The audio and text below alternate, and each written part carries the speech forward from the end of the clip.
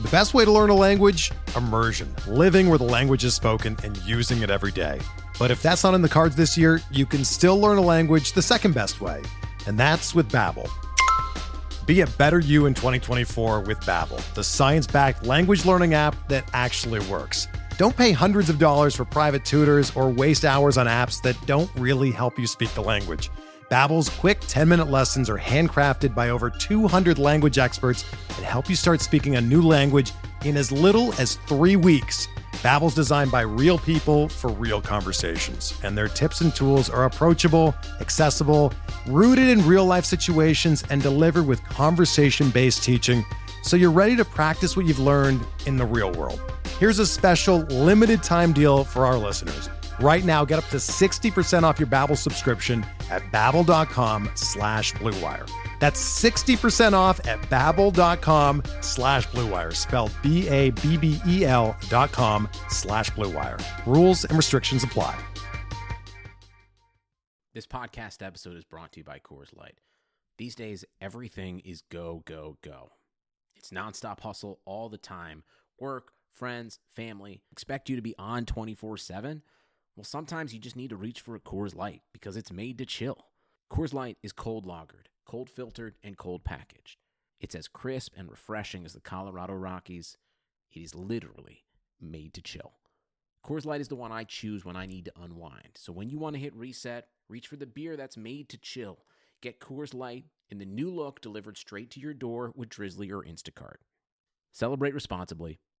Coors Brewing Company, Golden, Colorado. Support for this podcast comes from U.S. Bank. When it's time for a new credit card, the best ones do way more than just buy stuff. And that's why U.S. Bank offers credit cards that make every day more rewarding. Earn cash back, score points when you shop, dine out, travel, or binge watch, or get a low intro APR.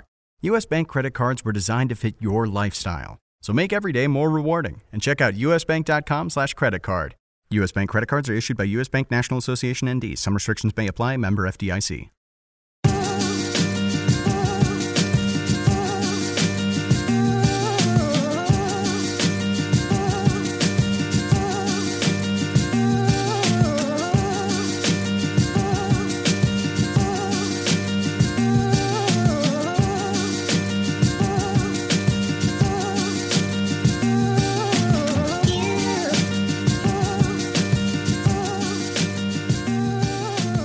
Welcome to the RotoWire Prospect Podcast, brought to you by FanDuel. Clay Link here with lead prospect writer James Anderson, and a big thank you to New Day, Neudae, at New Day Music on Twitter. We appreciate the song Lion Kings. James, no article this week, as you are working on draft prep, getting most of the notes that we'll be putting up in real time during the draft pre-written. Obviously, there will be some tweaks depending on where some of these guys land, but putting in a lot of time so that we're really up to date to the minute as picks are going down. Yeah, that's always one of my favorite nights of the year. You and I just kind of hunker down in the office, usually not that many people around, and we get to watch the draft in real time, which is always fun, but then putting the notes up on the site, feel really good about the analysis we're going to be giving people this year. And it's an interesting draft class. Every class is a little bit different, but this one is particularly kind of tough to nail down, especially from a fantasy perspective. Yes, we'll talk about some of the work you're doing there, but just want to talk generally about some of the young guys we're seeing at the big league level in the past couple weeks. And it took less than 2 weeks for that trade we made on air to look extremely bad in my case. Pham got into a long slump, and Soto, who I thought maybe we could see, get the call way earlier than anyone could have expected. Looking good early on, too. Good handle in the strike zone. A lot of thump in that bat. Opposite field thump. Good to see, man. What are your expectations for him? Because I look at our projection on the site, which was added recently, and I think that's pretty fair, but I think that's maybe closer to the floor than the ceiling with him. What is our projection on the site? So it is rest of season, 81 games, 14 homers, 278, 337, 451, 55 RBI, 5 steals, caught 5 times, 43 runs scored. I can get on board with that, actually. I don't – you're kind of I think your projection model would just be completely flawed if you just said, well, look at this guy's pedigree, look at what he's done in the minors. He's just going to immediately be one of the best hitters in the big leagues. We have him that puts him as a top 150 player. But right. Yeah, that's probably reasonable. And the thing with Soto is he's not going to run. So, unlike Ronald Acuna, if Ronald Acuna goes out there and hits 245, 250, he's still going to be plenty valuable in fantasy because he's going to be stealing 20 plus bases this year. Soto's not going to run. So if he, for whatever reason, whether it's just a combination of bad luck and, making adjustments, but, for whatever reason, if Soto only hits 250, 260, he's not going to be a fantasy stud. I mean, he's going to be kind of a borderline guy in shallower leagues. So he really needs to hit for a high average, get to that power in games for him to be what it's going to cost to acquire him right now in Fab in our upcoming staff leagues. I mean, the price is going to be pretty insane there. The prices were insane in every other league, and not NFBC because he wasn't available. But TGFBI, I think he was 600 plus in my league. That's I bid. What did I bid? I think I bid a little over 200 in my league. Figured I wasn't going to get him. I think he only ended up going for around 300 in my league. So I think that's reasonable in a league like that, but in our stake league, which is 18 teams, I expect it to be, at least that. So in my TGFBI, 15 teams, he went for about 30% of the budget. I think he goes for at least 60% of the Fab budget in our 18 team stake league. And that's just because, a guy with that type of upside who's playing close to every day, that might be the only time that player is available on the waiver wire in a format that deep. Yeah, and we talk a lot about how most of these guys are stashed. Pretty shocking that he wasn't, even though it did seem like a long shot. I mean, I don't think anyone should feel bad for not stashing him. I mean, he had just gotten the call to Double-A. It's true, but there was an obvious need at the big league level. I mean, even before Kendrick went down. Yeah, I mean, when was the last time you saw a prospect promoted that aggressively at that age? I really don't think it's ever happened, ever. I think it's completely unprecedented to start at low A and get to the majors before we're 2 months into the season. The one that kind of comes to mind is Manny Machado. Let's see, in 2012, he'd gotten 109 games at Double-A, and then he got skipped over Triple-A. And I remember that was a big surprise at the time because he jumped AAA. I don't think people are even expecting to see him in the majors that year. But even then, he had about 100 more games at Double-A than Soto. I mean, he was still super young. So that's kind of the parallel there. But I mean, how many hitters are probably being stashed in our stake league right now? 20, something like that. Mm-hmm. And so I really don't think anyone should feel bad that they didn't see this coming. I mean, the only person that I ever saw kind of float the idea that he could be fantasy relevant this year was Steve Gardner a couple weeks ago from USA Today. And even Steve, kind of the way he worded that tweet, definitely wasn't expecting a May promotion or probably even a June promotion, just kind of he might be ready before Victor Robles is ready. And, I thought that was a great call. I didn't really see this happening just because there's no real precedent for it. And kind of what makes it even crazier is that Vlad Jr.'s been doing what Soto's been doing, but all year at Double-A, and he still can't get the call despite even crazier numbers too. Yeah. And despite the Blue Jays have a need too, and they're just, for whatever reason, kind of taking their time on that one. Yeah, I will say too, I mean, Steve Gardner was the first to even float that idea, but there was somebody, I think it was somebody from CBS, maybe Chris Towers or Heath Cummings, somebody like that, who did pick up Juan Soto the week before in TGFBI. Was the only person to do it, a $0 bid. It's looking pretty nice. Anybody he picked up as a backup in that league on a cheap bid? Because I picked up Eloy. Oh, you did? Yeah, $0 was that not Eloy stash. Where were you already stashing him? Stake league. Oh, right. Stake okay. League, yeah.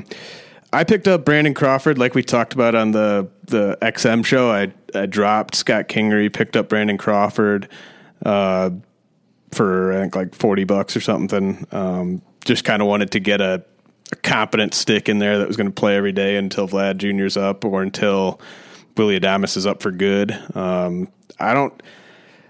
only stashing, the only two stashes I have are Vlad Jr. and Adames. I guess Adames still kind of counts as a stash to me since he's going to go down and then come back up. But there really wasn't much else out there in my league. Yeah, I already have Kristen Stewart too, but you and I are both leading our respective leagues, and I just feel like, best to have a guy who can really give me a shot in the arm later in the season than keep some of the guys. Like, keep a Drew Steckenrider. That wasn't an easy, or wasn't a hard choice to make whatsoever. But I'm glad that you mentioned Willy Adames. Yes, he will probably head back down. It's frustrating, but probably only for a couple more weeks. Then I think he's pretty much up every day. And, there's not standout skills or one standout tool necessarily, but the skill set is so well-rounded that I think he'll be relevant in a lot of leagues. Yeah, he's... I've given the Rays a ton of crap just because of how cautious they are, how conservative they are with promotions. But the one benefit of it for fantasy is that usually when the guys get the call, they're pretty ready to be effective from a fantasy standpoint. And Adames has over a full season at AAA. He's always hit well there. He's hitting better. He hit even better than he did last year before getting the call this year. We saw the home run off Chris Sale. I think the trend we've seen the last couple of years is a lot of guys are getting to the big leagues and hitting for a lot more power than they hit for in the minor leagues. And I think Adames is just tailor-made to be the next in that long line. And it's not like Adames wasn't hitting for power in AA and AAA, but it was kind of more like 10 to 20 homer power.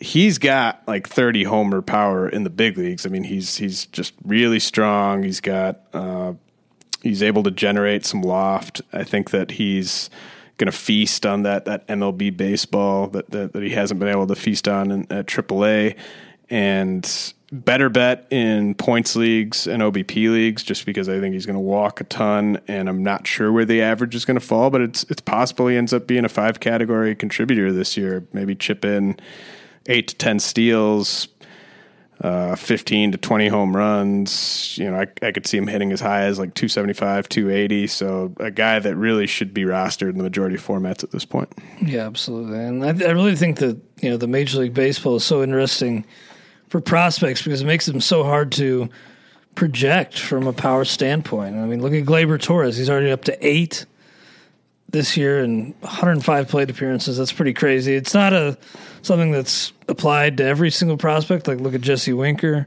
Just had his first homer of the year today. Not everybody's going to come up and hit for a ton more power, but I think these guys with such good hit tools, we can expect them to add a decent amount when they arrive.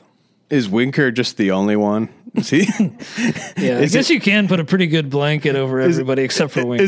It's just Winker. Winker's the only one that I was thinking like Kingery too. Hasn't really done much.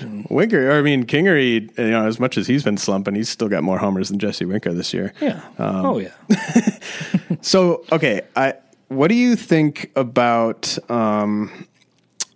Gleyber Torres for next year? Like, already kind of looking ahead, like I think we might be seeing sort of the next like middle infield superstar kind of developing right before our eyes.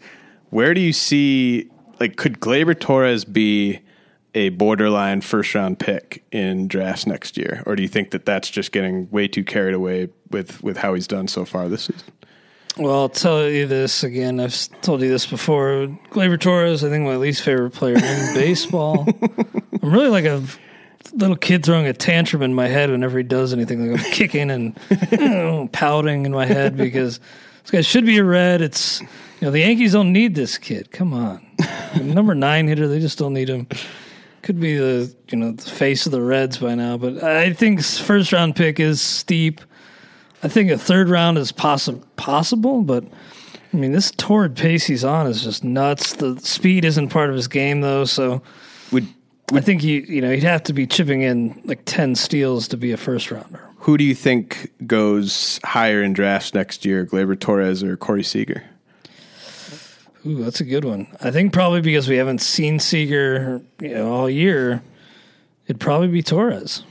And do you think Ozzie Albies is like 20 spots higher than Torres, 10 spots higher? Could they go interchangeably in certain drafts?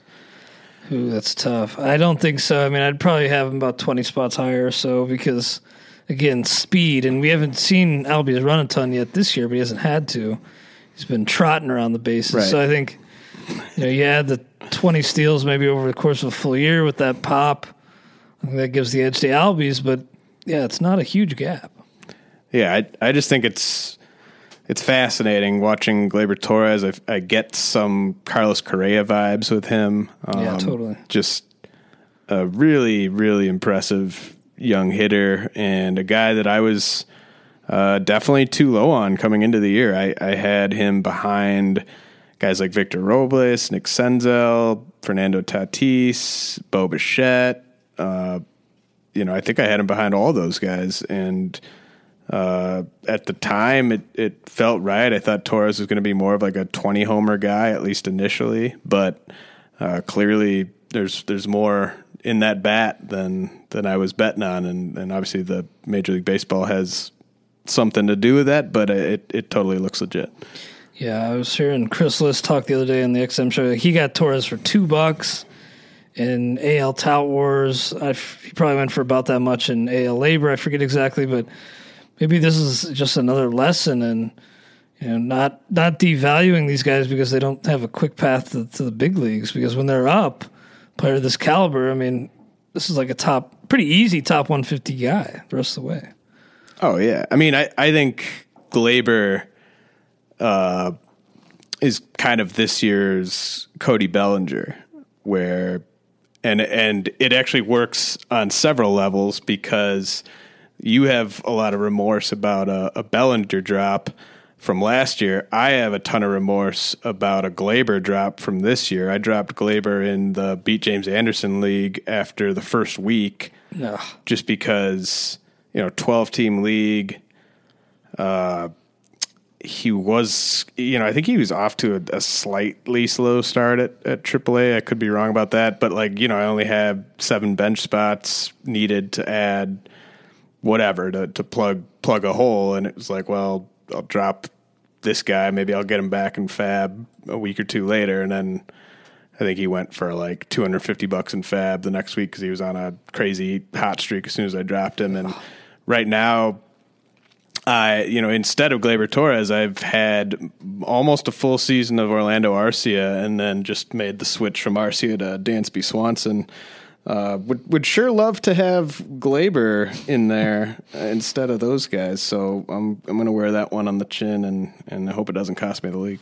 Yeah, those leagues are fun. You and I both got our first opportunity to do, beat James Anderson, beat Clay Link, respectively, and it's a good time, man. But it's some tough decisions when it's so shallow.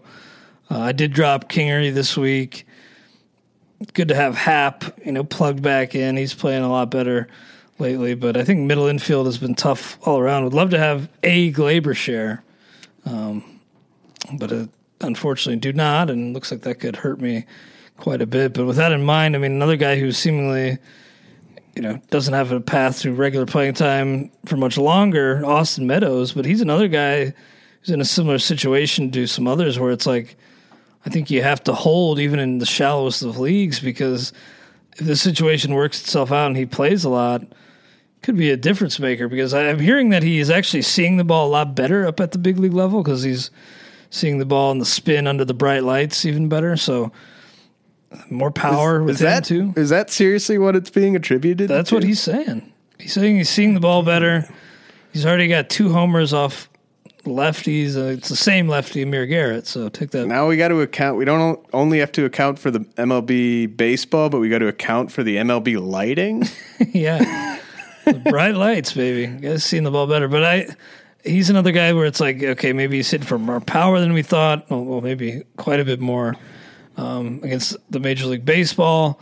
runs a little bit too, and just a pretty good hit tool. So I think he's a guy to hold. What do you do with a guy like Meadows in a shallower league?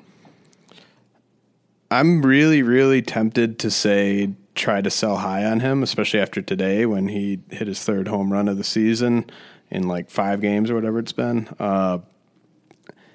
It's such a nightmare as an analyst to have to deal with these guys that just, Meadows hadn't hit for power for like a full calendar year really at AAA, and he gets up to the big leagues. I mean, it kind of reminds me of Jesse Winker last year, and if you faded Winker coming into this year, that paid off, and I'm tempted to say that sort of fading Meadows the rest of the way is going to look smart, but I mean, he could just, could be the new normal with him. So I will not have to make a decision on that because I have no shares.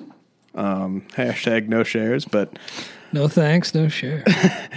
But yeah, I mean, I'm probably the wrong person to ask just because I feel like the bottom's going to fall out, but he's making it harder and harder to kind of maintain that philosophy. And I'm guessing if you added him, you feel pretty good about it. You're pretty proud of yourself. So I'm probably not going to be able to talk you into selling high on him anyways. You might just have to kind of ride it out. Yeah. And I mean, it's tough to sell when it's pretty much assumed that he's going to be heading down when Marte returns. So hard to find somebody to buy on a guy who's heading back down soon. But do you see any way where they could, if he's, what if he just doesn't cool off? Is there any way that he could cut into Gregory Polanco's playing time? Could he? I just don't see that. Yeah. I mean, I don't really either, but I mean, you might be sending down the best hitter on your team. It's looking that way right now. By the way, did you see that home run that Colin Moran hit off of Harvey? No. Just absurd. It was up near his head, actually at his helmet level. And he somehow got to it, but it was nuts. Anyway, fantasy baseball fans, baseball season is here, and with baseball season comes FanDuel, offering the most exciting ways to play fantasy baseball no matter what you're looking for. FanDuel, the excitement of fantasy baseball without the full season grind, something for everyone. Tons of different contests and formats to choose from, starting at just 25 cents. Just pick a contest, choose your team, and enjoy watching your results in real time. How did you do last night in the RotoWire Baseball Championship, James? I mean, not a complete disaster. I think I finished just outside the money.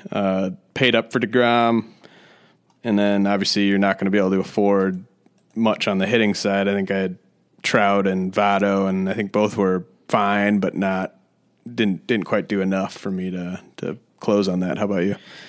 Yeah, I did finish 4th, so I did get that coveted top 5 finish. Ooh. I think that's my second top 5 finish. Oh, whoa! Top 5 finishers get into the final thing at the very end. RWBC, FanDuel.com/RWBC. By the way, to join another qualifier, get to play against us and many other people. I tried to get on that Texas-New York game, but I just didn't have the right guys. Judge went boom, Torres.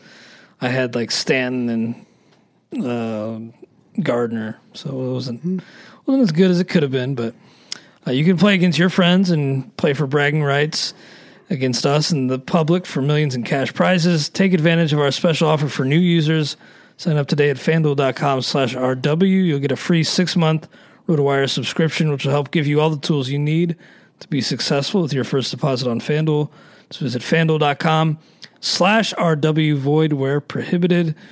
James, some other guys called up, not necessarily making an impact yet, at least not as big, certainly as the guys we've been talking about. But Franklin Barreto got the call to replace Chris Davis on the A's active roster. Did get a start yesterday with Jed Lowry serving as the DH. You think we see that pretty regularly in the weeks ahead? Yeah, I think that they want to get him as many reps as they can against big league pitching while he's up. They obviously don't have a great avenue to get him at bats when they're at full health just because of issues we've talked about in the past with just how well Jed Lowry's hitting and the gap between Semien and Barreto defensively at shortstop. But, I wouldn't say that Barreto doesn't have anything left to prove at AAA because he's really just been slightly above league average and he's striking out a ton. But I think the A's would like to know just, how confident can we be going forward that this is an everyday player for us, because they have some other guys in the system. I mean, they Marcus Semien's still under contract after this year. Jorge Mateo is a guy that could end up playing middle infield. Maybe they see Barreto more as a utility guy if he really struggles again this time around in the big leagues. So I think that they want to get as good of a read on that bat against big league pitching as they can. Nice. Well, before we move on to some draft talk, you ready to change your tune on Tyler O'Neill at all? Or are you still pretty much set that he's going to be an average liability and kind of a middling fantasy option this year? Tyler O'Neill. What's he been doing? Oh, all right. Homered in like 2 or 3 straight? Well, he's got 10 strikeouts and 3 walks and 30 plate appearances. That's about all you need to know. I mean, it is a big swing. I think that there's the comp I've had on him for like a while is like in terms of his ceiling is A's Chris Davis, because I just think that that's kind of what you're dealing with, just power, mediocre batting average, and in some organizations, especially National League organizations, it's going to be tough to find room for that type of player because he's not a huge asset defensively. But the Cardinals have some guys that are just really crap in the bed. I mean, Dexter Fowler and Marcell Ozuna are not that anyone should have been super high on Dexter Fowler coming into the year, but I mean, I think there was plenty of reason to be high on Marcell Ozuna, and both of those guys just struggling so much that, I mean, you could see a case for starting to give him some at-bats over those guys. You could see a case for getting Harrison Bader at-bats over those guys. So I'm less confident that when we talked about this 2 or 3 weeks ago, I was pretty confident that he was going to need a significant injury to get into the lineup on a semi-regular basis. I've kind of changed my tune on that a bit. I think that those guys have been so bad, and the Cardinals are built to win right now, that they might just decide that he gives them a better shot, and that wouldn't be unfounded to this point. So I think that he's got a better opportunity to get at-bats than he did a few weeks ago, but I'm not really changing my tune on just the outlook of what he can provide from a fantasy perspective. Yeah, the skills are what they are, and I do think there's a chance that he could become a pretty much a fixture in that lineup. I think it'd probably come at the expense of Fowler, just given how much they paid up for Ozuna, but I mean, Fowler's been so bad. You want to make a pick on your next call-up? I mean, Let's just keep it rolling with Vlad Jr. Okay, yeah. I'm just going to keep picking him until he's up, and then it's coming very. Then soon. Once he's up, then we can get the streak going. Yeah, then you'll be on a roll, and you can get hot at the plate. I mean, so what's the guy got to do to get a call? Really, it's absurd. I mean, he is just. I mean, he could come up and be like the top 5 player in baseball. I'm convinced of that. My Twitter feed every single day is basically. There'll be a video of Vlad hitting a bomb with like a bunch of people liking it and retweeting it, and it's like stuck on my timeline, and it's like Groundhog's Day, like every single day. Like I just open it happens up. like during the day. Like, I guess they're playing a bunch of like weekday day games. Here's the bomb he hit today. It's ridiculous. Oh, cool. Oh, he hit it far again. That's cool. And then like next day, same thing. Well, looking at the 2018 draft outlooks that you've put together, first name that jumps out to me is Noah Naylor. Good to see that Josh is. Bloodlines, baby. Yeah, hell yeah. I want to be betting on those bloodlines. Similar build, I'd imagine? No. Similarly beefy? No? No. I actually had to go back and look because I wanted to be accurate. Can you guess how much Josh Naylor weighed as a 17-year-old amateur? How tall was he? I think he's like 6 foot. 6 foot. Say like 230? Ooh, 225. Oh, wow. That's a beefy 17-year-old. It is.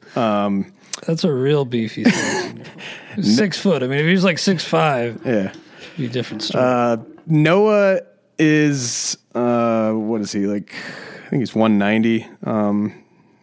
And so not quite as hefty, but, you know, bat first guy, just like his brother. He's kind of weird because he is trying to prove that he can be a catcher, and I just don't see any chance at all of that happening. But that's sort of the scouting, like when people are writing up Noah Naylor, they're like, well, a team that really likes him is going to think he can stick behind the plate. I honestly don't think a team exists that thinks he's going to stick behind the plate, but he's got a good arm, so maybe third base, corner outfield, something like that. Not quite as much pop as Big Brother, fewer weight issues. I mean, even with fewer weight issues, it's hard to imagine those knees holding up behind the plate.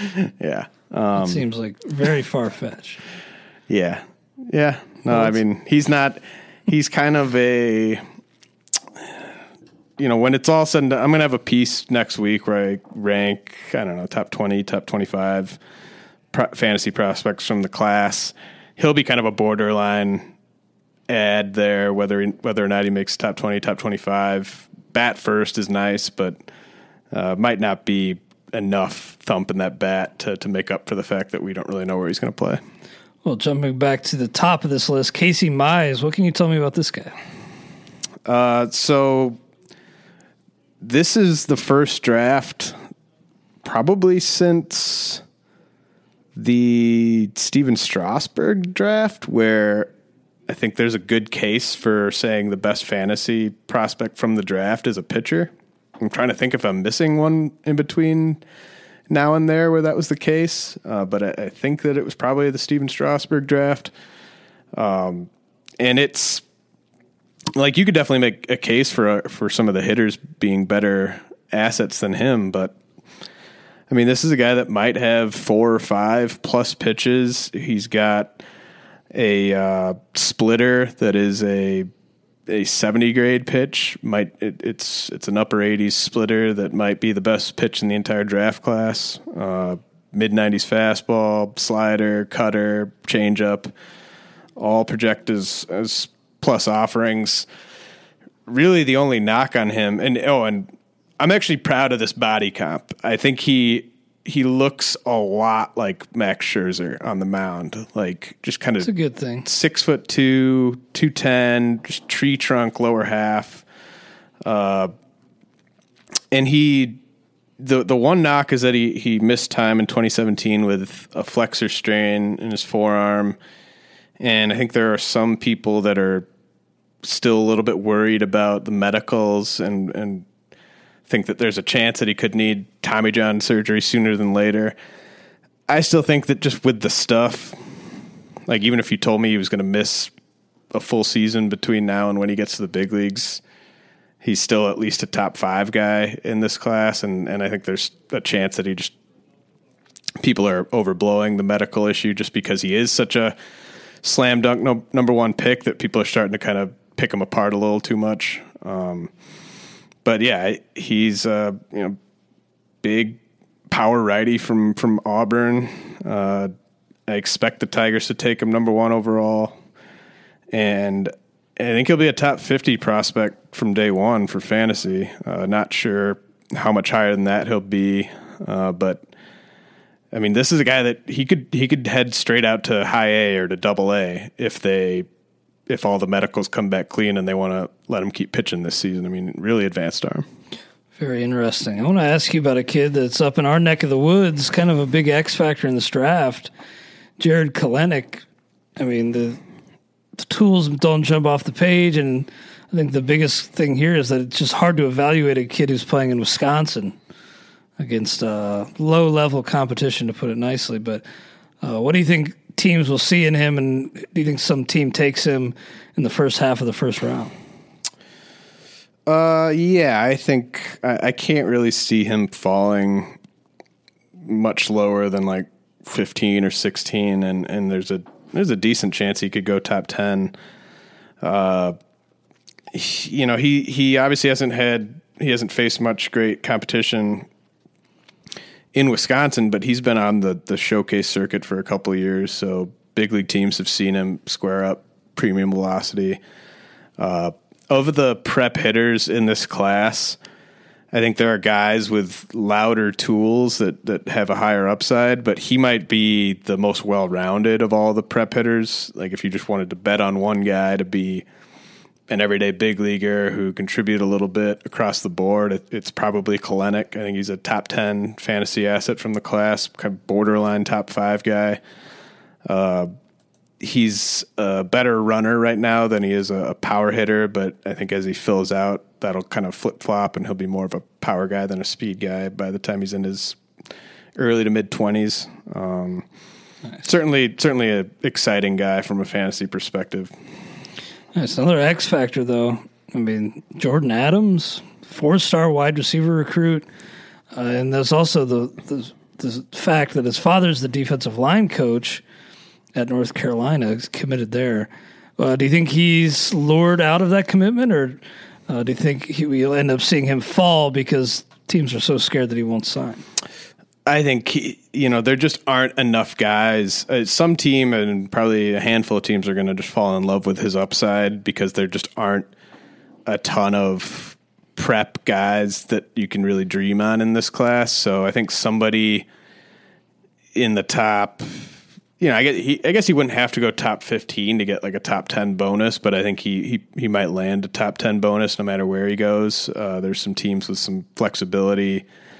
I think the Royals and the Rays are capable of really paying up for a guy outside of the top 10. So, yeah, I think he gets bought out of that commitment to North Carolina. It's a nice bargaining chip. I mean, I'd love to be his agent. I mean, you could probably get pretty sizable bonus based on that aspect. But he's kind of all the players in this draft, he's probably the one you can dream on the most from a fantasy perspective, just because he's at least a 70 grade runner, might be an 80 grade runner, has not really hit for a ton of power in games, but he's got plus raw power that he'll show off in batting practice. And it's kind of the same thing that we hear with guys like Joe Adell last year, kind of the Byron Buxton sort of story where it's like, can he hit? Because we know that he's got plus raw power. We know that he's just going to be a burner on the bases. What's the batting average going to look like? And, if you guess right on that in a dynasty league draft and he ends up being able to hit like Joe Adell's looking like he's able to hit this year, then you might have the best player from the entire class. Very interesting, man. I mean, the kind of athleticism you certainly can dream on.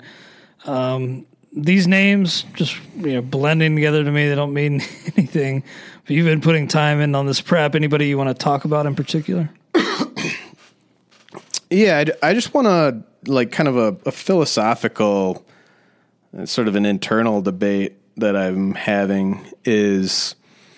There are these two hitters. One's a college bat. One's a prep guy that might have the two highest power ceilings in the draft. Alec Baum from Wichita State, and then Nolan Gorman. Fitting name. Yeah, exactly. And Nolan Gorman's a prep third baseman from Arizona. There's a chance that both of them are just too bad defensively to play anywhere other than first base or DH. And they have some questions still about their offensive profiles. Like Baum is expected to go in the top 10. Gorman, I think, is expected to go top 12, top 15. And to me, there's as much risk, even though these are bat first guys that from a fantasy perspective we typically gravitate towards. I think there's more risk than people are accounting for when you factor in the defensive shortcomings, because like if both of them max out offensively, then it's fine. Like the bat will play at first base, the bat will play anywhere. But if there are questions about Alec Baum's bat speed and whether or not he's going to be able to hit premium velocity, whether or not His bat is quick enough to be an impact hitter against pro pitching. With Gorman, there are just a ton of questions about the hit tool. Like, is he going to hit for a high enough average to get to all that power in games? And when you have those questions, and they're probably going to provide zero value with their glove, to me that's worrisome. And I'm probably not going to end up with either guy in any Dynasty League drafts, just because I'd probably rather have a well-rounded guy where there are fewer question marks, maybe not quite the same amount of upside, but like a guy like Travis Swaggerty is a college outfielder with above average tools, or at least average to above average tools across the board. Trevor Larnach is a college outfielder with a chance for a plus hit tool, plus power. Like, those guys to me carry less risk. Jonathan India, third baseman from Florida, fits this bill to me as well. Those guys carry less risk, and the upside might be there. Like, it might be able to match those guys, and if not, it's just a tick below. And I was texting our buddy Chris Welsh this week, and I sent him my kind of preliminary top 5. He's like, no Alec Bohm, exclamation point.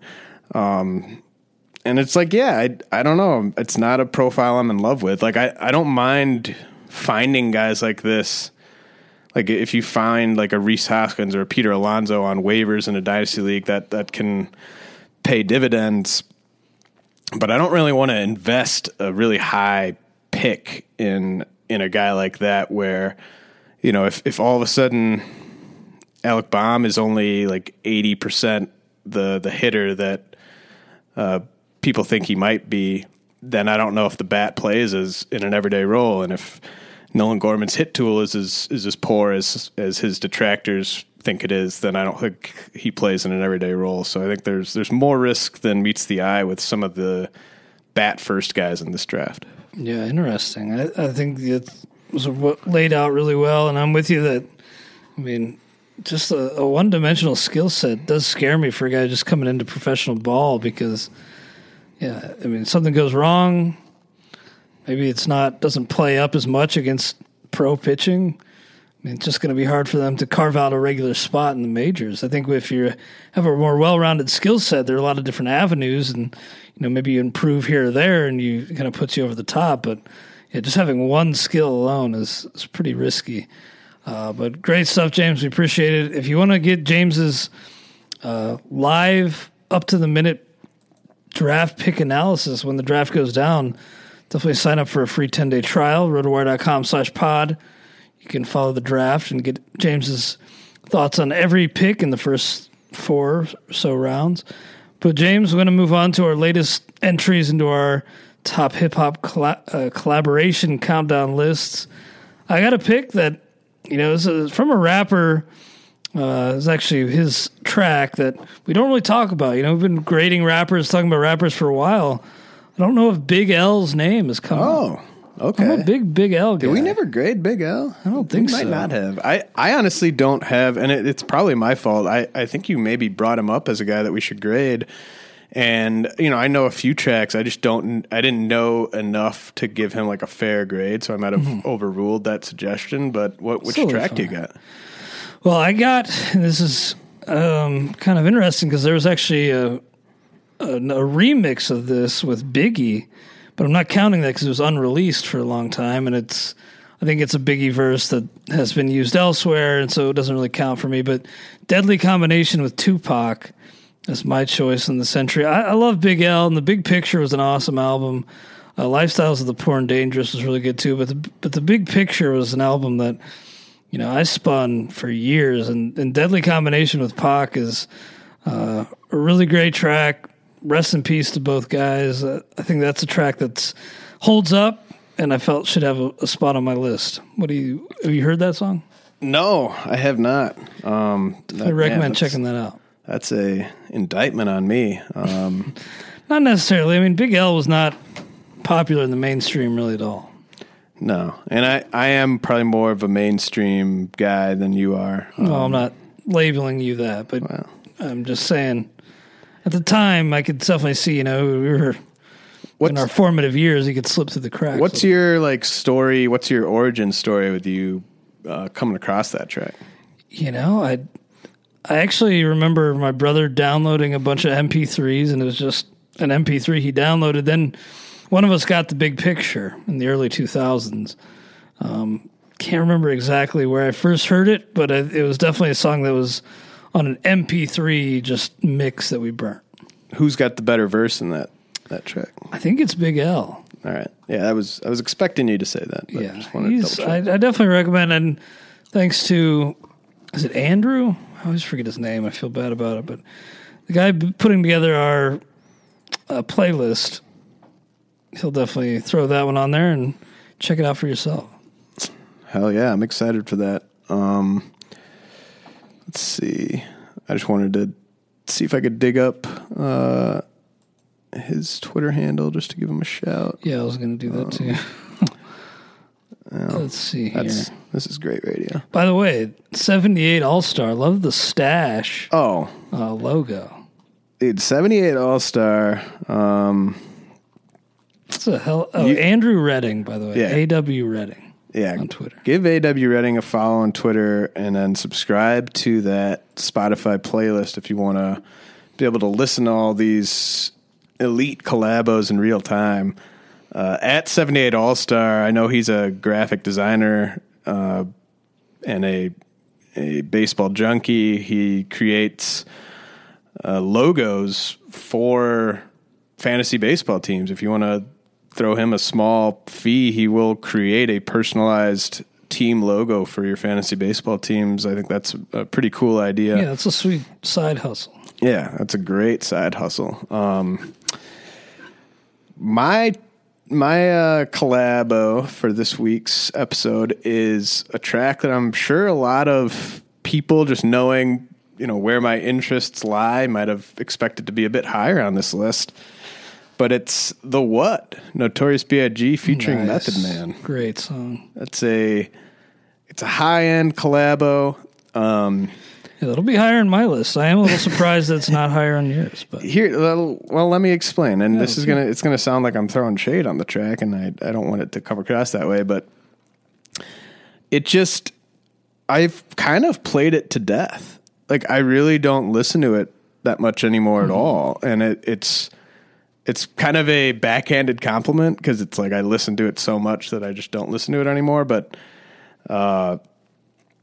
it's got such a grimy, like early 90s old school sound to it that it holds up a little bit. I don't think it holds up as well as some other tracks that are on this list. I mean, the verses hold up better. I mean, they're amazing verses by Biggie and Method Man. Kind of a tough call who's better lyrically on this one. It's probably one of Method Man's top 2 or 3 efforts, and obviously Biggie's bringing it. But I'm also a Life After Death over Ready to Die Biggie guy. I think he gets a lot better as a rapper between those two albums, and I don't know. I like his rapping style a bit more later on. So there will be a more Biggie representation coming up on my countdown here, but no shame in being a top 15 collaboration of all time. No, not at all. And I was kind of in a similar boat with California Love, which is not going to make your list, but yeah, I have played it to death, and that hurt it, my view, but still finding room for both of those in mind. But what number was that? Was that 14 on our list? Are we at 14 or are we at 13? It might have been 13. I didn't look in a couple weeks, but continue on. And thanks again to Andrew for creating the Spotify playlist. That was 14. So we have 13 more. Oh no, that was 13. So we have 12 more tracks coming up. Nice, man. Well, I mean, each spot now just comes with more weight, Yeah. I think you got to really feel good and stand behind your picks. Yeah, I mean, there's so much fire yet to come, obviously. I wonder if we're going to run into any controversy at all. We'll see. I have a feeling we might. I actually have, not breaking news, but 24-hour old news. I made a change at the top. I flipped 1 and 2 yesterday for me. So Vladdy? No, not on the prospect rankings, on my top 20 collabs. Oh, really? Yeah, I thought I had number 1 set in stone, and I listened to number 2, and I was like, this has to be number 1. So I did a late switch. So some controversy within my own rankings. Big implications there. Looking forward to that. I'm interested now, because what possibly could that be? I'll have to think about it, but. Good stuff, James. We appreciate it again. We'll catch you guys next week on the RotoWire Prospect Podcast, brought to you by FanDuel.